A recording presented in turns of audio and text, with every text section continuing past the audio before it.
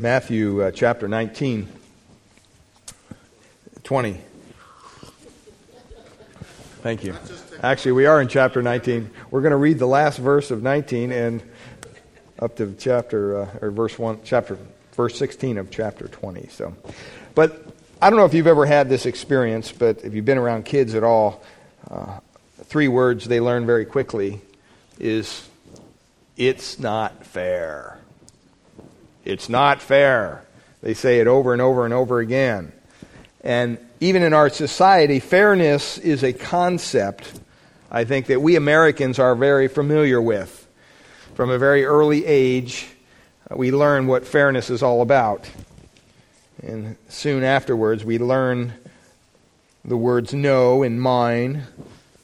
But not too long after that, children learn those 3 words. It's not fair. And we find ourselves echoing our own parents when we say back to our kids, "Whoever said life was fair?" Those words come back to haunt us. Still, we have an expectation, I think, that we desire life to be fair. And when someone cheats and gets ahead of us, we feel upset about that. We feel slighted, and we may say, "It's not fair." Maybe I've been at this company for years, and that young upstart comes in here and gets a promotion while they passed me by. It's not fair.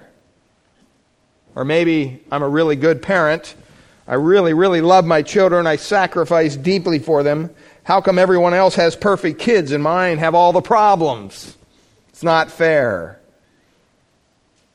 Or maybe it's, I live a good, clean life. No smoking, no drinking. Try to eat well, take care of myself. And now the doctor says that I have lung cancer. But my sister-in-law has smoked a pack a day for 40 years, and she's just fine. It's not fair. Or how many other examples can we think of unfairness? You know, in the end, our sense of fairness is almost keen when we feel that we are victims of injustice. Or when we feel someone is treated more favorably than we are, for no good reason whatsoever. I want to share with you this morning, God rewards those who do right, and God judges those who do wrong. And the Bible says clearly that He has no regard for their individual personalities. He's not a respecter of persons, as we may be. And when it comes to the blessings of salvation, God gives to all equally. We're going to find that out today. All who come to the Lord Jesus Christ receive the same salvation. No matter what the circumstances of our coming, no matter how diligent or how faithful our service, it is God's good pleasure to give us the same glorious salvation. Now, with that background, I want to look at Matthew 19, verse 30, and follow along as I read the text for us this morning. 19 verse 30 says, "But many who are first will be last, and the last first. For the kingdom of heaven is like a master of a house, who went out early in the morning to hire laborers for his vineyard. After agreeing with the laborers for a denarius a day, he sent them into the vineyard, and going out about the 3rd hour, he saw others standing idle in the marketplace. And to them he said, 'You go into the vineyard too, and whatever is right I will give you.' So they went. Going out again about the 6th hour and the 9th hour, he did the same thing. And about the 11th hour he went out and found others standing. And he said to them, 'Why do you stand here idle all day?' And they said to him, 'Because no one has hired us.' He said to them, 'You go into the vineyard too.' And when evening came, the owner of the vineyard said to his foreman, 'Call the laborers and pay them their wages, beginning with the last up to the first.' And when those hired about the 11th hour came, each one of them received a denarius. Now when those who were hired first came, they thought they would receive more. But each of them also received a denarius. And on receiving it, they grumbled at the master of the house, saying, These last worked only 1 hour, and you have made them equal to us who have borne the burden of the day in the scorching heat. But he replied to one of them, Fellow, I am doing you no wrong. Did you not agree with me for a denarius? Take what belongs to you and go. I choose to give to this last worker as I give to you. Am I not allowed to do what I choose with what belongs to me? Or do you begrudge my generosity? So the last will be first, and the first last. Today I want us to ponder this tremendous story that Jesus tells. I want us to ponder fairness today in light of God's work in Christ. And again, a deeper understanding of just how unfair or just how fair our God is. Well, let's look at our text. The first thing you're going to see here is that phrase, the first shall be last and the last shall be first. And you see it twice. And the reason you see it twice is because it's actually bracketing in the parable. It's starting in 19:30 and it ends in 16. And it says everything in between that has to do with that phrase, that proverb. And so we want to look at the proverb, we want to look at the parable, we want to look at the point of the parable and then the principles. And I don't know if we'll get all through this today. It might become part 2. I don't know. We'll have to wait and see. Depends how fast I talk. But it appears in 1930, and it also appears in 2016, that phrase, that proverb, the first shall be last and the last shall be first. Well, what is a proverb? A proverb can be defined this way. It's a short statement of wisdom. It's a small little pithy statement that has truth, that has wisdom contained in it. It's a short statement usually of unknown origin. And it expresses wisdom. Now, we don't know if the Lord borrowed this from his culture, from his society. We don't know if he made it up. He uses it several times throughout his teachings. He may have coined it himself. We're not clear on that. But the thing is he uses this proverb to bring across a point. And when you stop and you read it, the first shall be last and the last shall be first. Well, what is he talking about? What first? What last? What does it mean? As you ponder that, as you begin to study that and just have it go over and over in your mind, I'm sure you'll come to the same conclusion I did. That proverb simply means that everyone is the same. Everyone is the same. Because if the first become last and the last become first, then the first become last who became first. And then the last who were already last became first. It just goes round and round. It's like having a race. If you had a race and everybody started and they all crossed the finish line at the exact point in time, everybody finished a winner. There's no second place. The last are first and the first are last. And that's the intent of the parable. And it becomes very obvious in the context, and the parable of our Lord opens that up to us. So we see the proverb. The last shall be first and the first shall be last. Well, let's look at the parable. Verse 1. After stating the proverb in verse 30, look at verse 1 of chapter 20. For the kingdom of heaven is like a master of a house who went out early in the morning to hire laborers for his vineyard. Now, remember, a parable is an earthly story with a spiritual meaning. When Jesus was on earth, he had to teach in such a way that he had to look around and he had to grab illustrations and examples from their culture.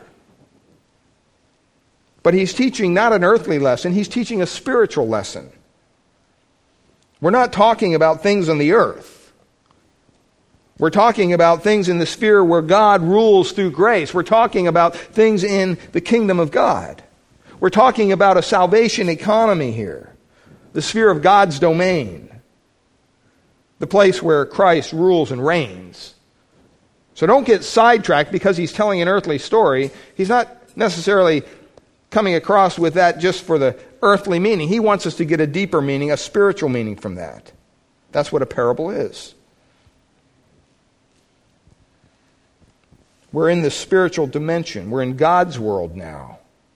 And in order for us to understand that dimension, we really have to have some earthly illustrations, you might say, that he shows us, because we're so earthly minded. And so the Lord uses these common thing here, a vineyard and workers, to relate to the people he's teaching. And so he begins by introducing us to a man. He says, "For the kingdom of heaven is like a master of a house." In the Greek, that word is oikodespotes, which means basically oikos, house, despot, ruler, is a ruler of a house.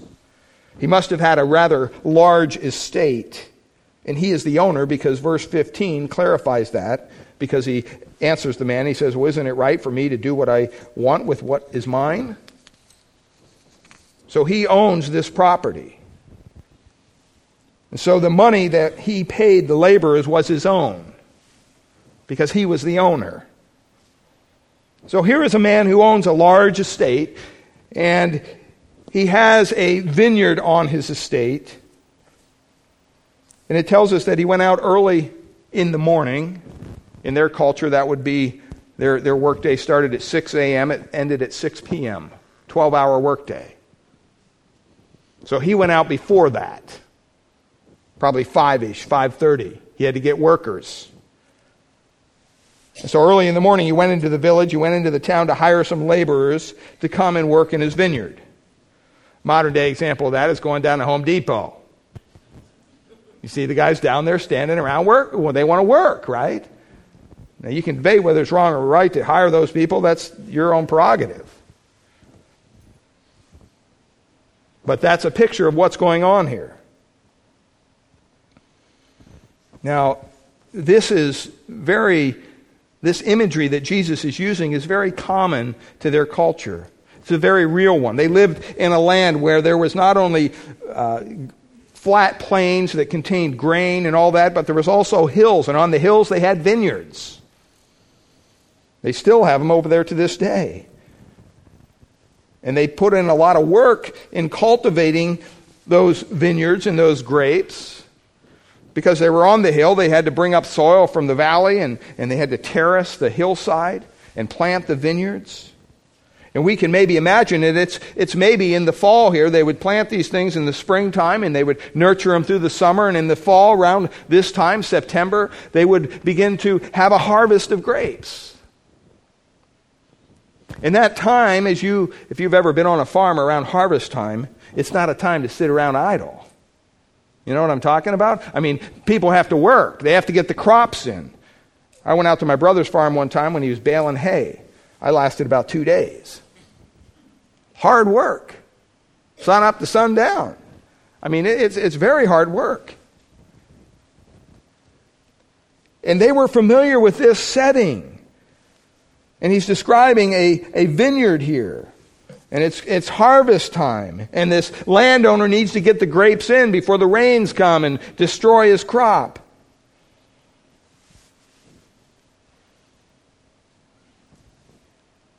Now, he'd have a large number of people helping him do this, obviously. He shows up before 6 a.m. and he goes out and he finds these laborers. Now, in their society, they had different classes kind of people who owned the land and people who worked for people who owned the land. And the people who worked for the people who owned the land were even broken up into further classes. You had people who were employed full-time, the caretakers, the people who cooked, the people who maybe watched the children and oversaw the everyday goings-on in the home. But then you also had people that were way down on the economic ladder who would be hired for a day if there was a special project.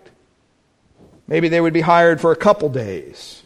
Well, the harvest was a time when they would go outside of their regular household of employees and they would find somebody else because they needed the hands on deck to bring in the harvest. And these day laborers were kind of the bottom of society. They didn't have a full-time job. They depended on whatever they got that day. As a matter of fact, even in the Old Testament, God's Word gives us instruction on how these people should be treated, just to show us how caring and loving God is. In Leviticus chapter 19, verse 13, it says this: "The wages of the hired servant," that's the guy we're talking about, the guy that's just hired for a day, "shall not remain with you all night until morning." And you say, well, why is that? Because these guys didn't have money to buy food. That's why they were in town. That's why they were standing around waiting for somebody to hire them. And when someone hired them, it wouldn't be fair to make them work all day, because they probably hadn't eaten in a couple days, to work all day and then say, hey, I'll pay you Friday. That couldn't go on. And so God's word included them, and he said, you know what, if you hire these people, you have to, at the end of the day, settle the account with them so they can go buy their family food. It wouldn't be fair to them to make them work if they're not a regular employee and then expect to get paid a week later.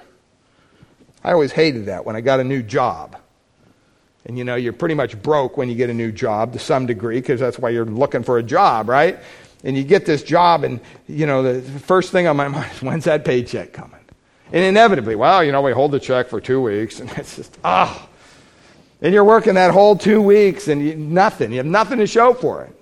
So frustrating. Well, God would not allow that to happen with these people who are way down on the economic scale. Even in Deuteronomy chapter 24, verse 15, he says this: "You shall give him his hire on the day he earns it, before the sun goes down, for he is poor, and he sets his heart on it, lest he cry against you to the Lord, and it be sin in you." Isn't it wonderful how God takes care of all these? What we would look at is almost minutia.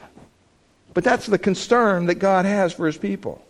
So these people are on the bottom rung of the ladder economically.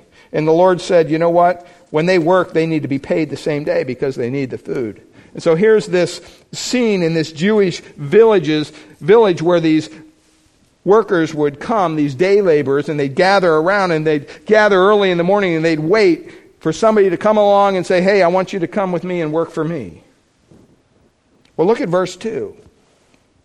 After agreeing with the laborers for a denarius a day, he sent them into the vineyard. You say, well, is that a lot of money? Yes, that was a very honorable wage. That was the standard pay for a soldier, to give you an idea.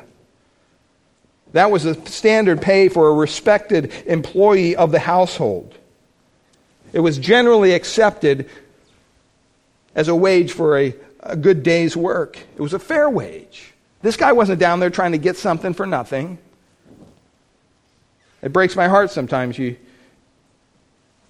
see these people out there willing to work, and people take advantage of them.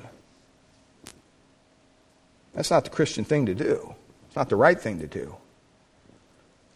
Well, these men agreed, it says, to work for a fair wage, and they went to work for that amount. You work for me, 12 hours, I'll give you a denarius. Okay, let's hit it. Look at verse 3. And going out about the third hour, he saw others. So if the day begins at 6 a.m., this is 9 o'clock in the morning. He takes the workers to the vineyard, gets them started. He goes back to the town to find some more workers 3 hours later.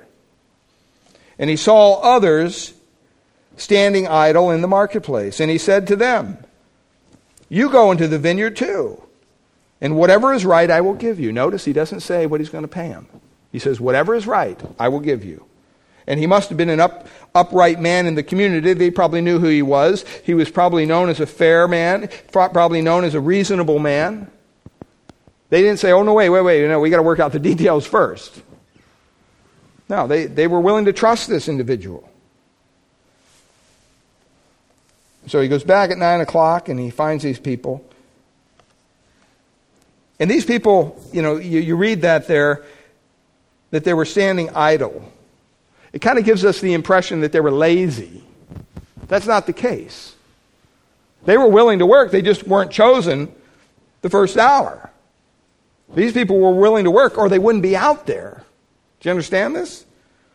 That's not a bad statement about the workers. They had it in their heart to work. That's why they were in the marketplace. And so he comes back and he sees these men standing around. And they wanted to work, and so he says, hey, I'll put you to work. You almost get the feeling that it wasn't so much that he needed all the workers. You almost get the feeling that maybe he's a little compassionate to their plight, to their need. Because they have a great need.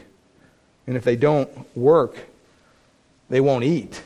And he's probably looking at these men thinking, well, they probably have families, they probably have wives. And so he finds them and he sends them into the field to work. But he doesn't negotiate any price with them. He says, I'll pay you what is right. They trusted him. Then it says in verse 5, so they went, and going out again about the 6th hour, that's noon, and the 9th hour. And he goes on there, and he says he did the same. He went back to the marketplace over and over again. And you even come to the point where it's at the 11th hour. What's that mean? It's 5 o'clock, folks. Quitting time's 6 o'clock. And this master is back in the town, and he's looking around, and he's, oh, you still got some guys standing here. And he says about the 11th hour, verse 6, he went out and he found others still standing. And he said to them, why do you stand here idle all day? And they said to him, because no one has hired us.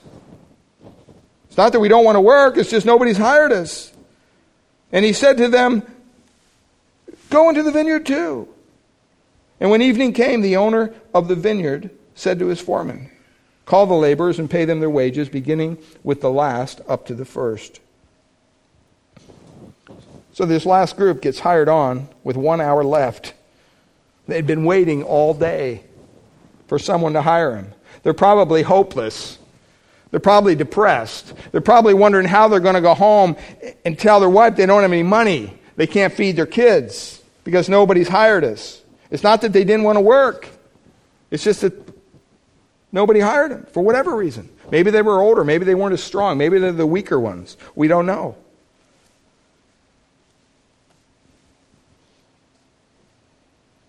I want to share with you this morning this story, the same story, but I want to share it from a different perspective.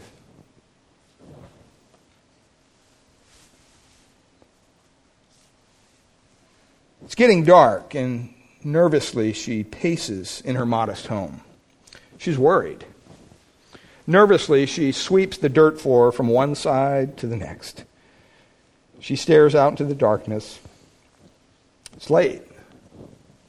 She begins to pray, oh God, where's my Joseph? Where is he, Lord? It's getting late, and I don't think he found any work today. The reason I know that is because I went into the marketplace later in the afternoon, and I saw him still standing there. Late in the afternoon, nobody hired him. But Lord, where is he now? It's dark out. Has something happened to him? Maybe he's just too ashamed to come home again, empty-handed. Her prayer is broken by a tug on her dress.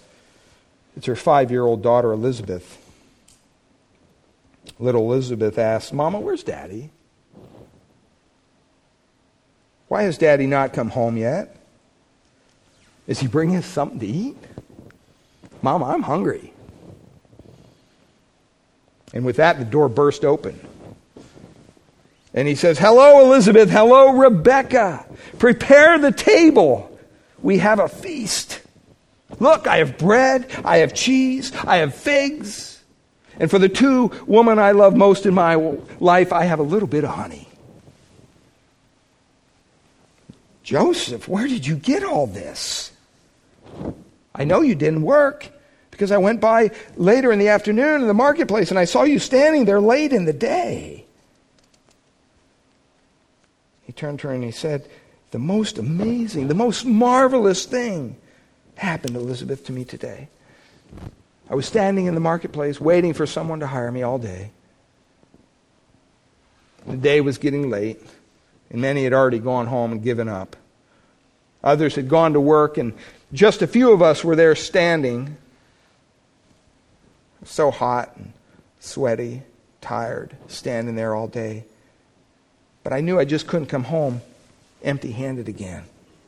I couldn't stand another night just laying in bed when sleep would not come. When the growling of my stomach could not drown out the words of my daughter, Daddy, I'm hungry. I was almost ready to give up. When around the 11th hour, the most unusual thing happened. fellow came up and yelled to us and asked us why we weren't working. And we said, well, no one has hired us. And he said, I'll hire you. Come on. Work. And it was late in the day, but a few pennies was better than nothing, I thought. So I went and worked in the guy's vineyard. And there were people there who had been working a long time. They'd been working all day. You could tell because they were hot and tired and dusty, sweaty. Elizabeth, we only worked for 1 hour. And the landowner gathered us together to pay us. And would you believe he paid us first? The ones who had worked only 1 hour. Not those who had worked 3 hours or 6 hours or 9 hours or 12 hours. And would you believe it that he gave us the same wages for the entire day? We worked 1 single hour and we were paid for an entire day. I was so happy. I was joyous. I ran into the marketplace and bought all this food for us to eat tonight. Doesn't it look good? Isn't it wonderful?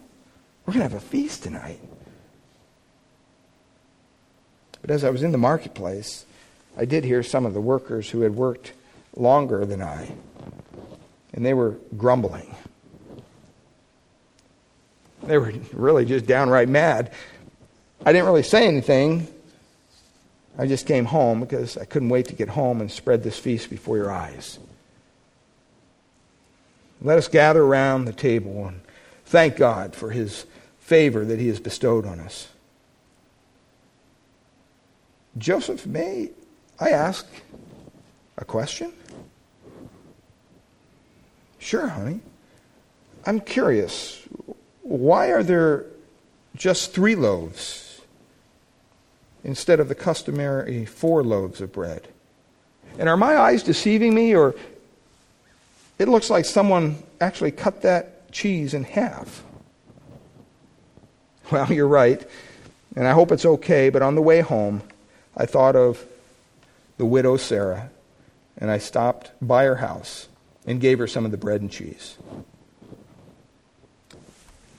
And wiping the moisture from her eyes, Rebecca said, "Oh, my dear Joseph, my kind and generous Joseph, you know that it is more than all right. Let's bow and thank God." See, the same story from a different perspective. Same story, but a different perspective. Look at verse 8. And when evening came, the owner of the vineyard said to the foreman, "Call the laborers and pay them their wages, beginning with the last up until the first."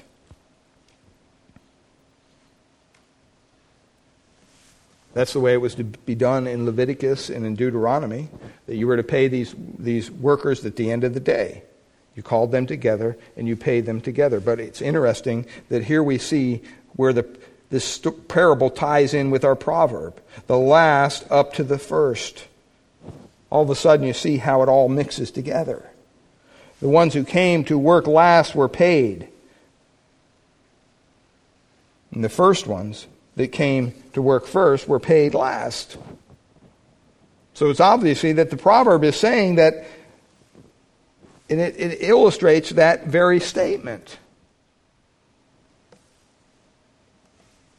So they all got in line to be paid.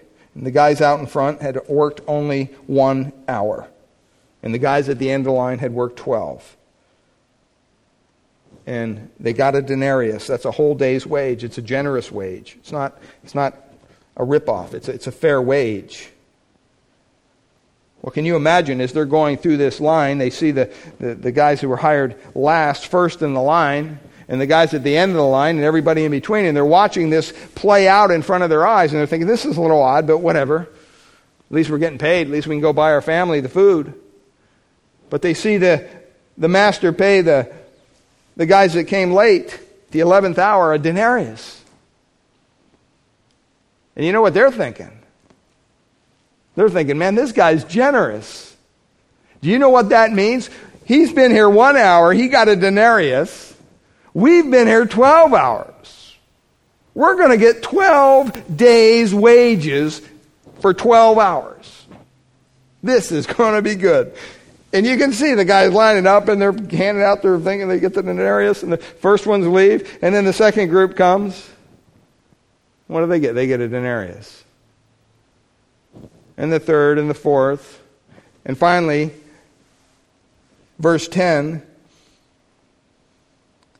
it says, now when those who were hired first came, they thought that they would receive more. But each of them also received a denarius. You might be sitting there this morning and saying, you know what? That's just downright unfair. That's not right. And in human terms, if you're talking about employment, the way we do things, you're right.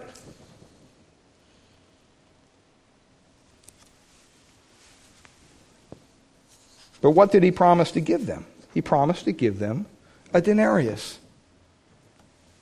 Did they think that that was a fair wage? Obviously, they accepted it. They said, sure, that's no problem about that. It wasn't a question of fairness, beloved. It wasn't a question of fairness. Look at what happens in verse 11. And on receiving it, they grumbled. They murmured. It's an onomatopoeic word in the original language. Like, they're just grumbling. They're upset. They griped and they take their stand before this man who's paying them, and they're not going to leave. They're still holding out their hand. Okay, you gave me one. You gave them one. I worked 12 hours. They only worked one. Come on, pay up. And they start to grumble against the owner. Do you know that grumbling comes from two things? First of all, grumbling comes when we overestimate our own importance. When we think that we're more important than the next guy. But grumbling also comes when we underestimate the grace of God. We overestimate our own importance. We underestimate the grace of God. And so look at what they say. Verse 12. Hey, wait a minute. The last worked only 1 hour, and you gave them equal to us, who have borne the burden of the day in the scorching heat. I mean, they're really playing this thing up. That word scorching heat kind of is a word for burner. And it has the idea of this wind that just kicks up sometimes over there, and it parches your lips and it cracks your skin. It's a miserable time to work. And they're really dramatizing this whole thing, hoping to maybe ink out a couple more denarii out of this guy. We've been out here all day. Well, this is what you agreed to. But he replied, verse 13, to one of them. Some translations say friend. That's should be fellow. It's kind of a neutral term. He's not endearing this man.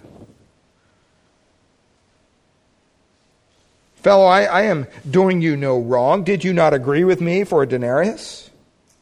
Take what belongs to you and go. I choose to give to the last worker as I give to you. Am I not allowed to do that? With what belongs to me? Or do you begrudge my generosity? See, it's not an issue of fairness. He paid him exactly what he said he was going to pay, and the guy agreed to it. If he wants to be more generous to other people, who is this man to tell him he can't do that? It's his money. He's the owner.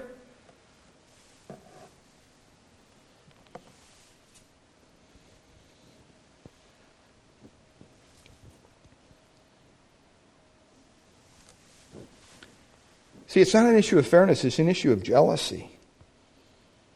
That's why he says, do you begrudge my generosity?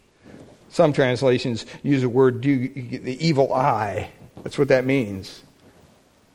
You know, it's kind of like the folks that work all their life and, you know, you're laboring day in and day out, weeks on end, years on end to just have some substance for your retirement. And your buddy who's just blown everything he's ever had, no stewardship whatsoever, and his aunt passes away and leaves him a couple $1 million, and you're just going, this is not fair.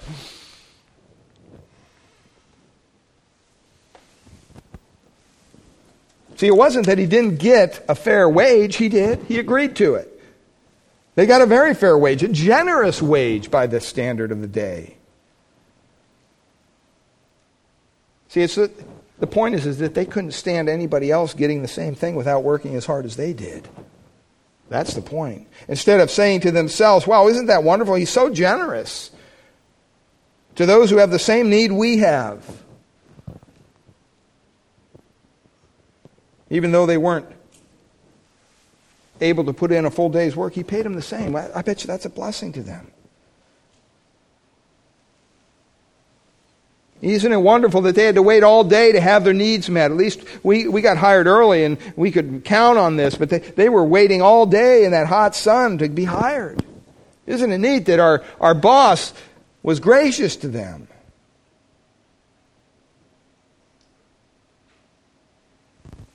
See, that's the thankful heart.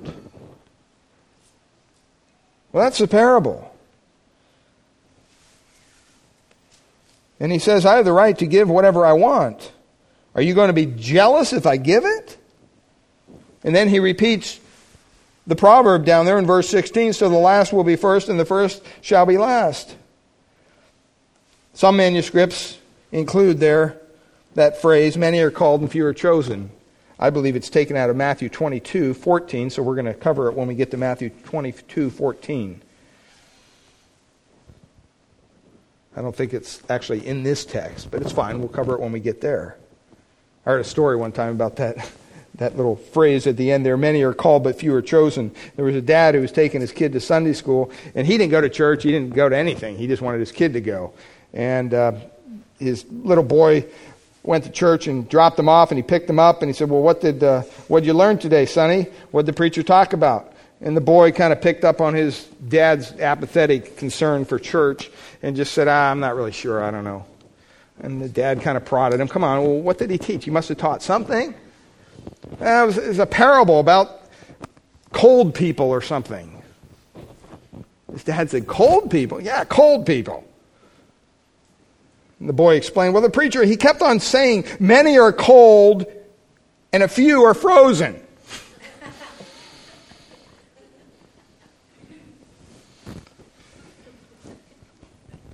Well, what's the point of this? What's the point? We see the proverb, we see the parable. What's the point? How do we interpret this proverb? Well, look at verse 1. It's very clear. The man is God. He's the householder. He's a picture of God. The vineyard is the kingdom. It's the sphere of God's rule. It's the kingdom of grace, the kingdom of salvation. The laborers are those who come into salvation, those who come into the kingdom, those who come to serve the king. The day basically is illustrative of a lifetime of work. The evening is eternity. The denarius, or the wage, is eternal life. You could even say the steward is Jesus Christ. So what's it saying? What does this mean? It means that no matter how long you worked in the kingdom, no matter how hard or how easy your circumstances were, no matter how difficult the task, when you get to the end, you're all going to receive the same eternal life. Isn't that a great truth? That's really what it's teaching. Some people serve Christ their whole life. Some people serve Christ just a short time in their life. I mean, can you imagine how these guys felt? They've been working all day in the hot sun. And these guys show up at 5 o'clock an hour before when the sun's going down and the breeze is coming up, and they got to work an hour in those conditions. And they get the same amount. That's how it is in the kingdom. That's how it is. We all get the same. We all enter into the same eternal life. We all inherit the same glories in heaven. That's really what the Lord is saying here. No matter how easy or how hard you have it in life, no matter how long or how short your service of the Lord is, think of it this way. The penitent thief will inherit the same glories of eternity that are going to belong to the apostles. Here was Peter, who served with the Lord. He was crucified upside down, martyred for the cause of Christ. And then you have the thief on the cross who cries out in his last moments of life and is saved. And he receives the same eternal glory, blessings that Peter did. It may sound unfair. It may sound, this isn't right. But I'm here to tell you it's more than any of us deserve. It's more than any of them deserved in the story. It's God's good pleasure to give them the fullness of what they needed. So those who come to Christ early in life will receive the same eternal life that those who come to Christ late in life receive. Those who spend their life in an easy place, maybe not serving Christ with a great amount of toil or effort, will receive the same eternal life that a person will receive who has served Christ at the cost of all that he owns and all that he ever has, even a martyr's death. In our economy, that doesn't make sense. But you have to understand, to begin with, it's all according to grace of the one who gives anyway, right? So the benefits of the kingdom are the same for everybody.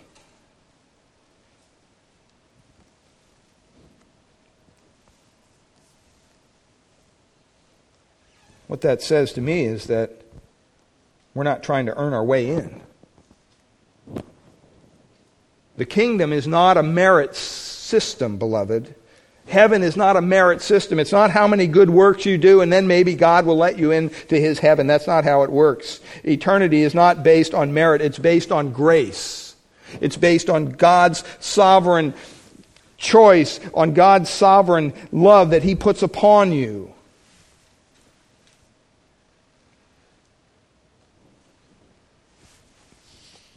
A man and pastor in Florida named Rush Witt, he has a website called My Name is Rush, and he wrote this little blog. Now remember, he's in Florida in the Casey Anthony case, right? He wrote this a couple days after the verdict came down. And I thought it's a great picture and lesson for us as believers. He writes, "Can you believe the jury found her not guilty? The case, which I followed only close enough to get the general picture, seemed open and shut. But in the land of freedom, an acquittal only requires a shadow of doubt. Since yesterday, much of the country and even the world is outraged.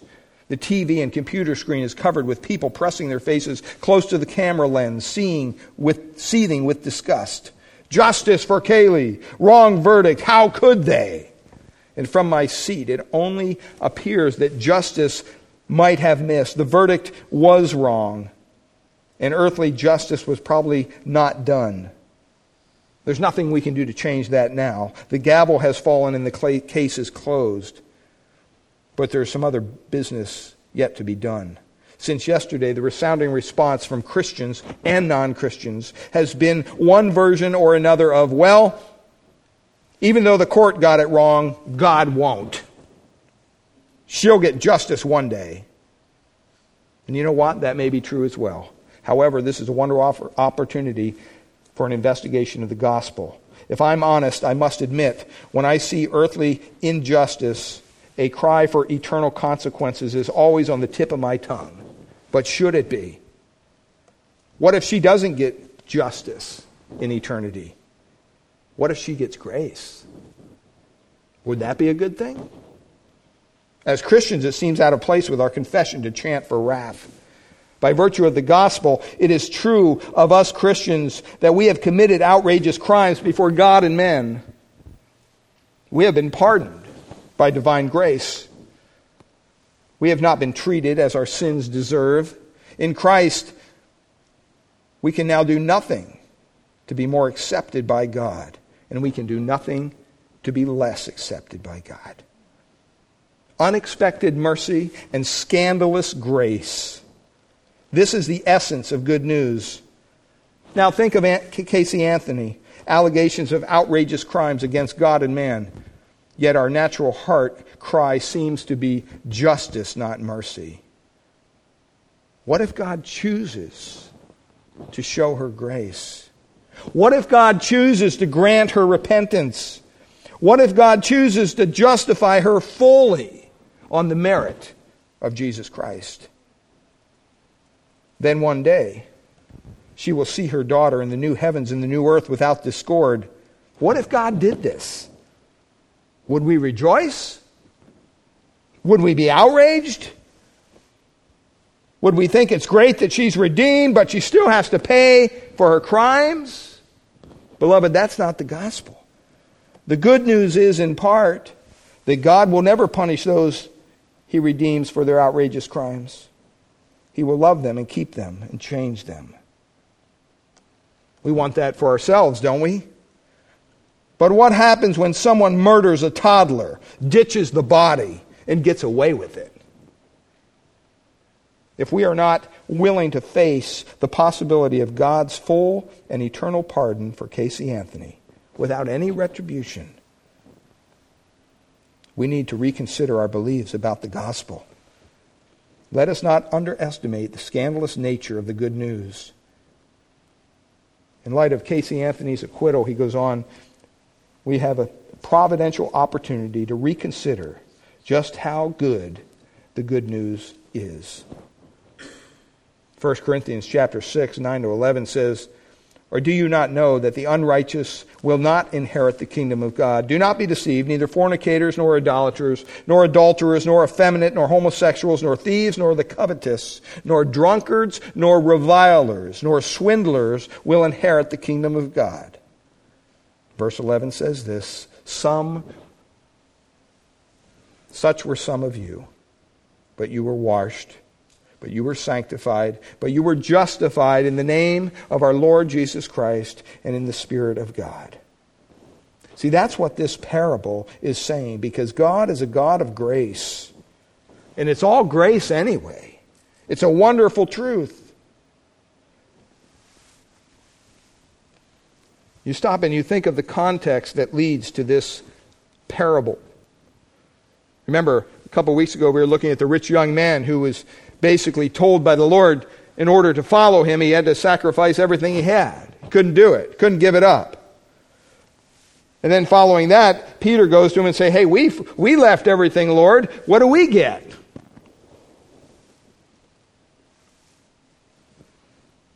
They had their thoughts on other things. They thought Jesus was bringing the kingdom here and now, and they were going to have a big part of it. And then eventually, a little later on in the text, chapter 20, John and James actually get their mom to go to Jesus and say, hey, can my son sit on your right and your left? They're totally off the mark. See, this is who Jesus is talking to. This is who Jesus is teaching. This is after he's foretold his death. They don't get it. They just don't get it. Even after he's risen from the dead, they say, is now the kingdom coming? Is now that when we're going to be part of this big deal that we've been working on for 3 years? We left everything. What are we going to get? At the end of chapter 20, they run into two blind guys.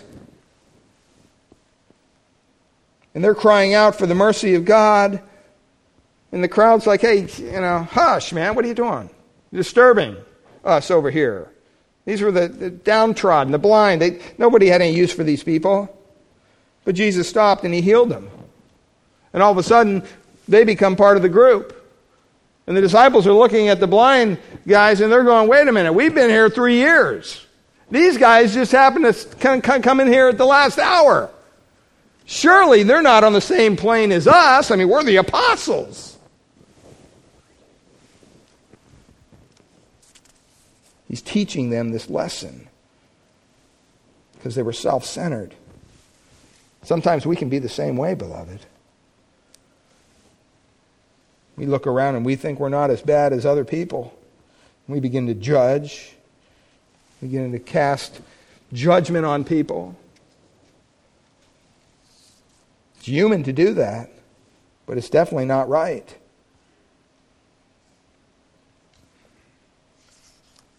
You wonder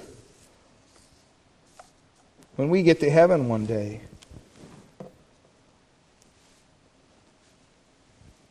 The Bible clearly says that in my Father's house are many rooms. Somehow we've taken that verse and we've warped it into, I'm going to have a nice estate on the back 40, man. 18 holes of golf. And maybe if you're real nice to me now, I'll let you come over and play a couple rounds when we're up there. Because I know whatever he's working on at my house is, no, it's not my house. We're all going to be in the Father's house. See, we lose our perspective. We're all going to be saved by the grace of God. We're all going to inherit the same salvation. It doesn't matter if you're the axe murderer that got saved your last second before they injected your veins and carried out punishment, or if you've been somebody who was saved from the time of 6 years old and you've grown up and you've served the Lord all your life. We're all going to be the same when we come to the glorious place in heaven. Romans 8:17 says, we're all heirs of God and joint heirs with Christ. I mean, stop and think about it. You can't get any better than perfect. Heaven is a perfect place. Heaven is in the presence of God. Now, I don't understand quite how all the reward system works out and all that, because the Bible does say that we do receive rewards. But I don't know how you can improve on a perfect place. Man, as long as I'm in heaven, I don't care if I got any rewards or not. Because you're in the presence of your Savior.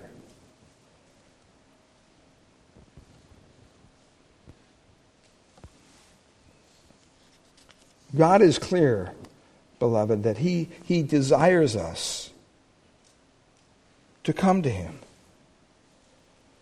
The Bible says there's no distinction. There's no male nor female, nor rich nor poor, Jew, Greek. Doesn't matter. Whether you come early, late. Doesn't matter your gender, how old you are. None of that matters. What matters is, are you willing to trust Him for salvation? Are you willing to put your faith and trust in a gracious, loving God and say, yeah, I need to be saved too?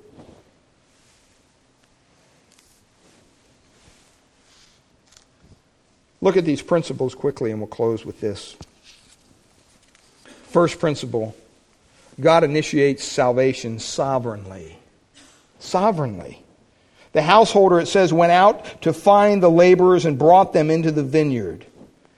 He comes into the marketplace to seek those who would come and to serve in His kingdom. God does the seeking.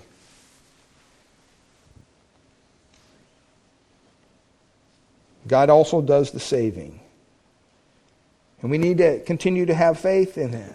Maybe we've been praying for people to be saved for years, and they just haven't been saved yet. You know what? That's God's deal. That's not your deal. You continue to share with them the gospel. You continue to live a Christian life before them, and you pray that God would touch their heart. Secondly, second principle, God establishes the terms, just like the householder did here. He told him He'd give him a denarius for a day's work, and that's what he did.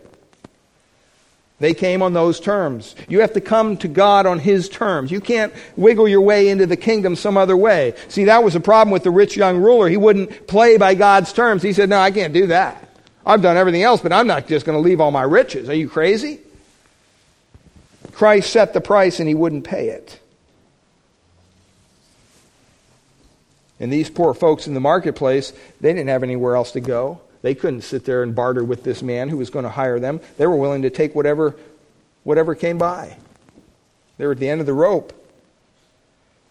Thirdly, God continues to call men into His kingdom. That's why this is a time span kind of a thing. It starts at 6 in the morning and it goes right up until the 5th hour or the 12th, 11th hour at 5 o'clock. He's still hiring workers. What's that show us? God is still bringing people into the kingdom. John chapter 9 verse 4 says we have to work while it is day, for the night comes when no man can work. God is calling men, women, children to Himself. Redemption goes on until the judgment comes. Fourth principle is that God is redeeming those who are willing. God is redeeming those who are willing to bend their knee to the Savior. See, the men that were gathering in that marketplace, they were gathered, they're looking for work. They weren't home, sitting on the couch going, gee, nobody will hire me. No, they got up and they moved to the marketplace where they could be hired. They were willing to work. They weren't self-sufficient. They were not rich. They were dependent on someone else to meet their needs. They were not satisfied. They were poor, meek, beggars. And they had to depend on the master and what they could get from him.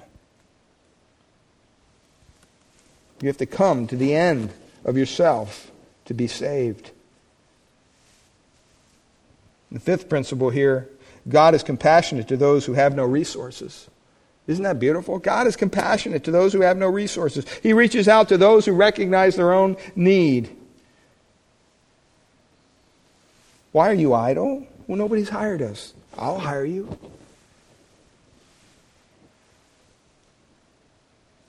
Sixthly, all who come into the vineyard worked. They come, even in the last hour, they worked. Maybe just an hour, but they worked. When Christ saves you, He has a plan, a purpose for you. Your faith is known by your what? By your works. Also, God has the sovereign and ability to keep His promise. God said to the first group, I'll pay you a denarius, and that's exactly what He did. That's a wonderful truth. That God has the ability within Himself to keep His promises. God is not a liar. He said it and He'll give it to you.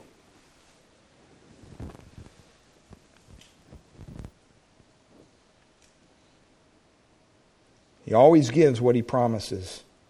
And He always gives more than we deserve. Ninthly, humility is the only right attitude. They had a sense of unworthiness. They had a sense of brokenness. Jesus had to bring this out in other stories, other parables. You think of the prodigal son. That whole story, that's very illustrative of this whole parable. But the final principle, I think, is this. That we all receive from God.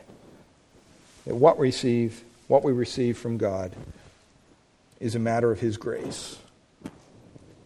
It's undeserved blessing, beloved. There's no works involved here. The sovereign grace dispenses to all who come into His vineyard, no matter how they work, no matter how short they work or how long they work or how hard or how easy, whatever. He dispenses the same eternal life to all of them. The equalizer is grace, because where you have sin, grace covers it. And where sin abounds, the Bible says what? Grace abounds more. So grace just keeps erasing so everyone can come out at the same point to inherit the same eternal life. That's what Paul's saying in Ephesians when he says that God, who is rich in mercy, for His great love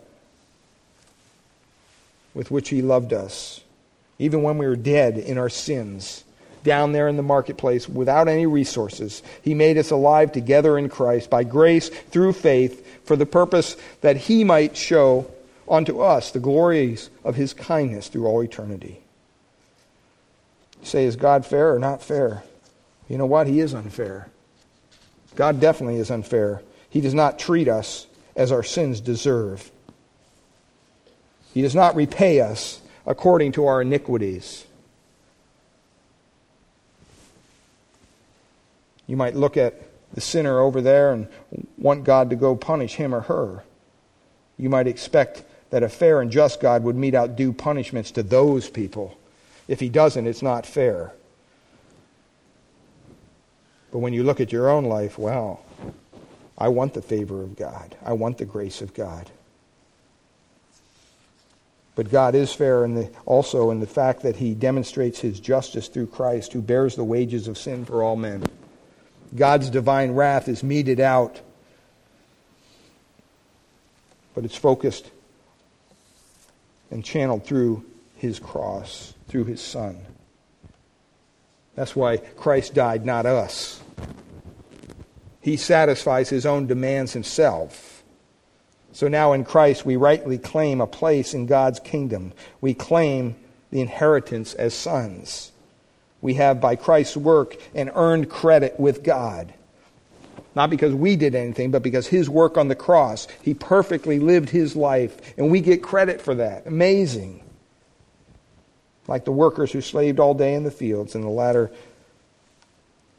latecomers benefit from their efforts. We benefit from the work of Christ.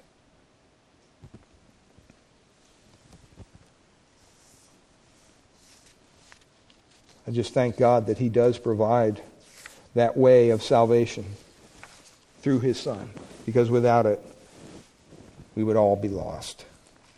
Let's bow in a word of prayer. Father, we thank you for your word this morning.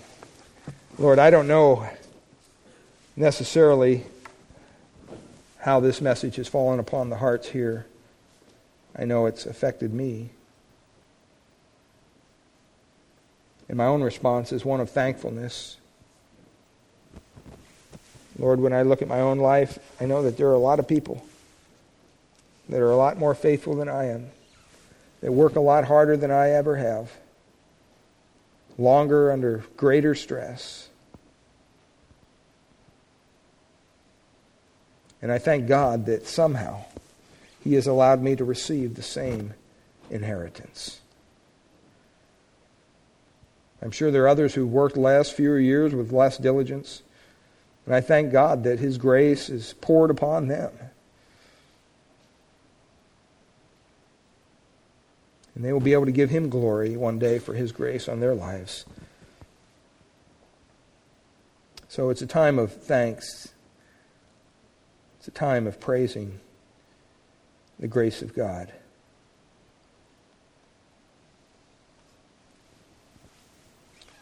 Whether you're in or out of the kingdom, a recipient of that grace, or you're still standing in the marketplace rejecting the offers, maybe it's 5 o'clock in your life. Maybe he's calling you to his vineyard. Don't be like the rich young ruler. Come to him on his terms. Don't stand outside the place of blessing, never able to know his great grace, never able to receive the eternal gift of life. Come to him. He welcomes you. His grace is sufficient for you. Father, we thank you and we praise you this morning. And I pray that if anyone here has yet to put their faith or trust in Christ, that, Lord, somehow this might be the day that you allow them to understand their need of a Savior. Allow them to cry out to you in a heartfelt prayer. Be merciful to me, a sinner, Lord. Save me. Thank you. In Jesus' name, amen.